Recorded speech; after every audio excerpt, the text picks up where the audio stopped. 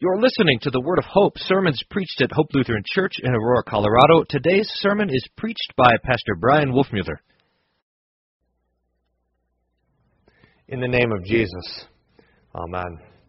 Dear saints, I was checking the calendar today to try to find when we celebrate Gripe Giving Day. I couldn't find it. Complaints Giving Day, it was nowhere to be found. My opinion about the election giving day, that wasn't on there. A piece of my mind giving day, no. Thanksgiving Day. That's why we're here. That's what not only the church, but the entire world is training us to do. To give thanks. To be thankful. And this is not only a virtue in the world, it is especially a virtue for the Christian. So much so, in fact, that a lack of thankfulness is almost equated in the Scriptures with original sin. Here's Paul in Romans chapter 1. And he's talking in this place about the natural knowledge of God. You know, what we can know of God from nature apart from the Scriptures. And really what it boils down to is this. From nature we can learn that God is good, that God is big, and that God is mad. So Paul says, the wrath of God is revealed from heaven against all ungodliness and unrighteousness of men who suppress the truth in unrighteousness, because what may be known of God is manifest in them, for God has shown it to them. For since the creation of the world, His invisible attributes are clearly being understood by the things that are made, even His eternal power and Godhead, so that they are without excuse. Because, and here's the key, although they knew God, they did not glorify Him as God, nor were they thankful, but became futile in their thoughts, and their foolish hearts were darkened. Thankfulness, or a lack of thankfulness, is a mark of the fall. In fact, it probably is the cause of the fall.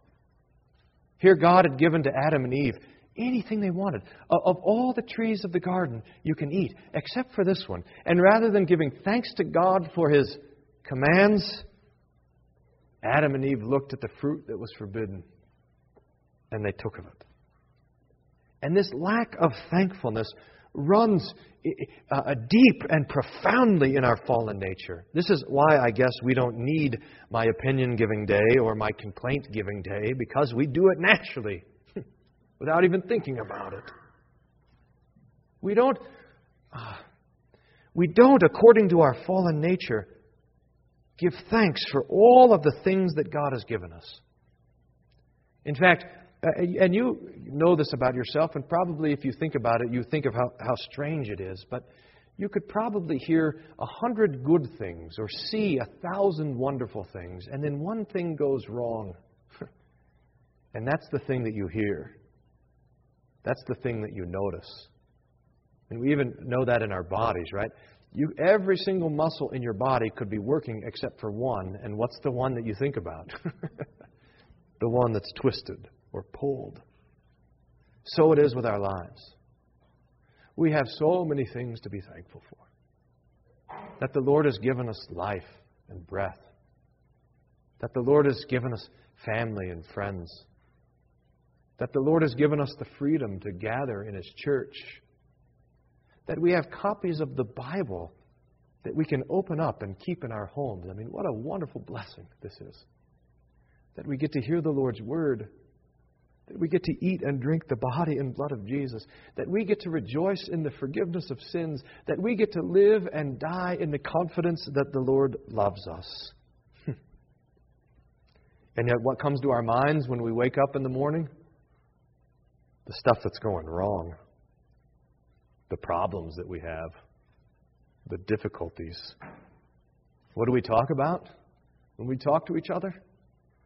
Not the things that are wonderful, but the things that are miserable. So on Thanksgiving Eve, the first thing that we need to hear is the word of Moses, which is repent. Repent of your lack of thankfulness.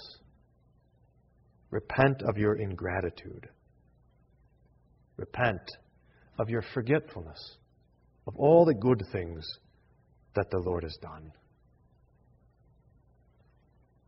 And be a Christian. That is, have a life that is defined by thanksgiving. St. Paul can hardly write a letter to even the church in the worst of circumstances without overflowing with thanksgiving. We were looking at this word today, give thanks, the command, or the verb to give thanks. And it's there almost like clockwork in the first few verses of every single one of Paul's letters. I give thanks to God for you, for your faith, for your love, for your patience, for your endurance. I give thanks to God through Christ Jesus for your support, for your kindness, and for your gifts. And this is because Paul is a Christian.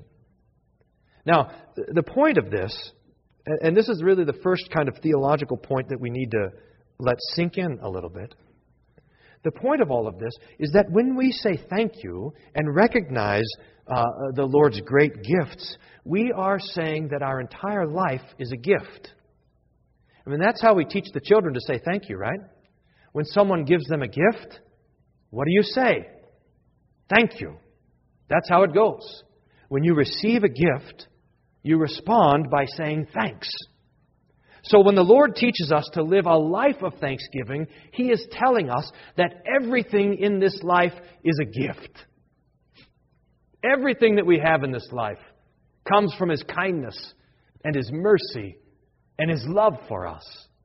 From the first breath that we took, from the first time that our heart beat into the very last, from every day of life, from having a roof over our heads and a scrap of bread to eat, from having friends and family, people that we can talk to, books that we can read, from having a government and rulers and a nation where we can call upon God in peace and quietness and don't have to worry about being martyred.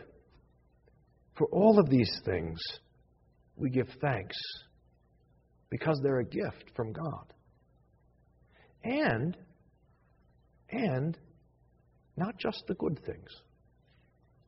But because we know that God our Father loves us, we can also give thanks for the things that we don't like. We can give thanks for suffering. We can give thanks for difficulty.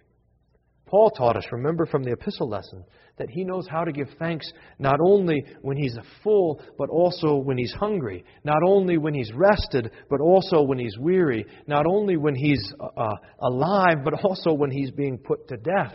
And because of the death of Jesus, we can even give thanks to God for that.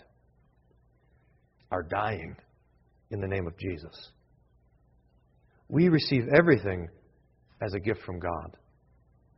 And this is perhaps the second point, the fundamental theological point of giving thanks. We can receive all of these good things from God because of the death of Jesus on the cross. Even the food, the turkey that we eat tomorrow, comes to us because Jesus died. And especially the stuffing. It comes to us because of the death of Jesus. Now, when we were at the seminary, this was the very first point that our preaching professor made to us, Dr. Verkincher, and I resisted this point and argued against him for about 6 months until he convinced me that it's true. And his point is simply this, that even the gifts of creation, having a job, having a home, having air to breathe, and food to eat, the fact that the corn comes up out of the ground and we can harvest it and eat it, the fact that the turkeys grow The fact that anything in this world is good, that the sun comes up in the morning and the moon comes up at night. All of these gifts come because Jesus died. Because apart from the death of Jesus, the only thing that God has for us is anger. Apart from the death of Jesus, the only thing God has for us is wrath. Apart from the death of Jesus, the only thing we could ever expect, in fact, the only thing we would ever get from God, would be to be conceived straight into the eternal torment of hell itself. So that when we thank God for the food, when we thank God for the drink, when we thank God for house and home, for land and animals, for our reason and all our senses, and the fact that He still takes care of them, when we thank God for the day and the night, for the harvest and the planting, for the summer and the winter, when we thank God for the animals and the plants and all the other gifts of creation, when we thank God for these things, we're thanking Him for Jesus, for His death, for His resurrection, for His mercy. It's because Christ died that we have anything at all. So Paul says it like this: He who did not spare His only Son, but gave Him up for us all, how shall He not also together with Him give us all things?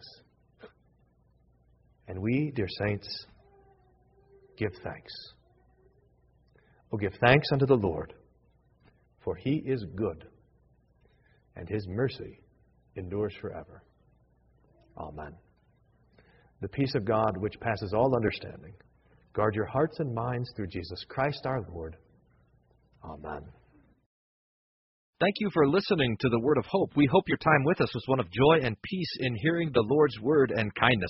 If you have questions about anything you heard on today's broadcast, please don't hesitate to contact us at office@hope-aurora.org or call the office at 303-364-7416. For more information about our congregation, for locations, service time, and schedule, please visit our website at www.hope-aurora.org. Thank you for listening to the Word of Hope.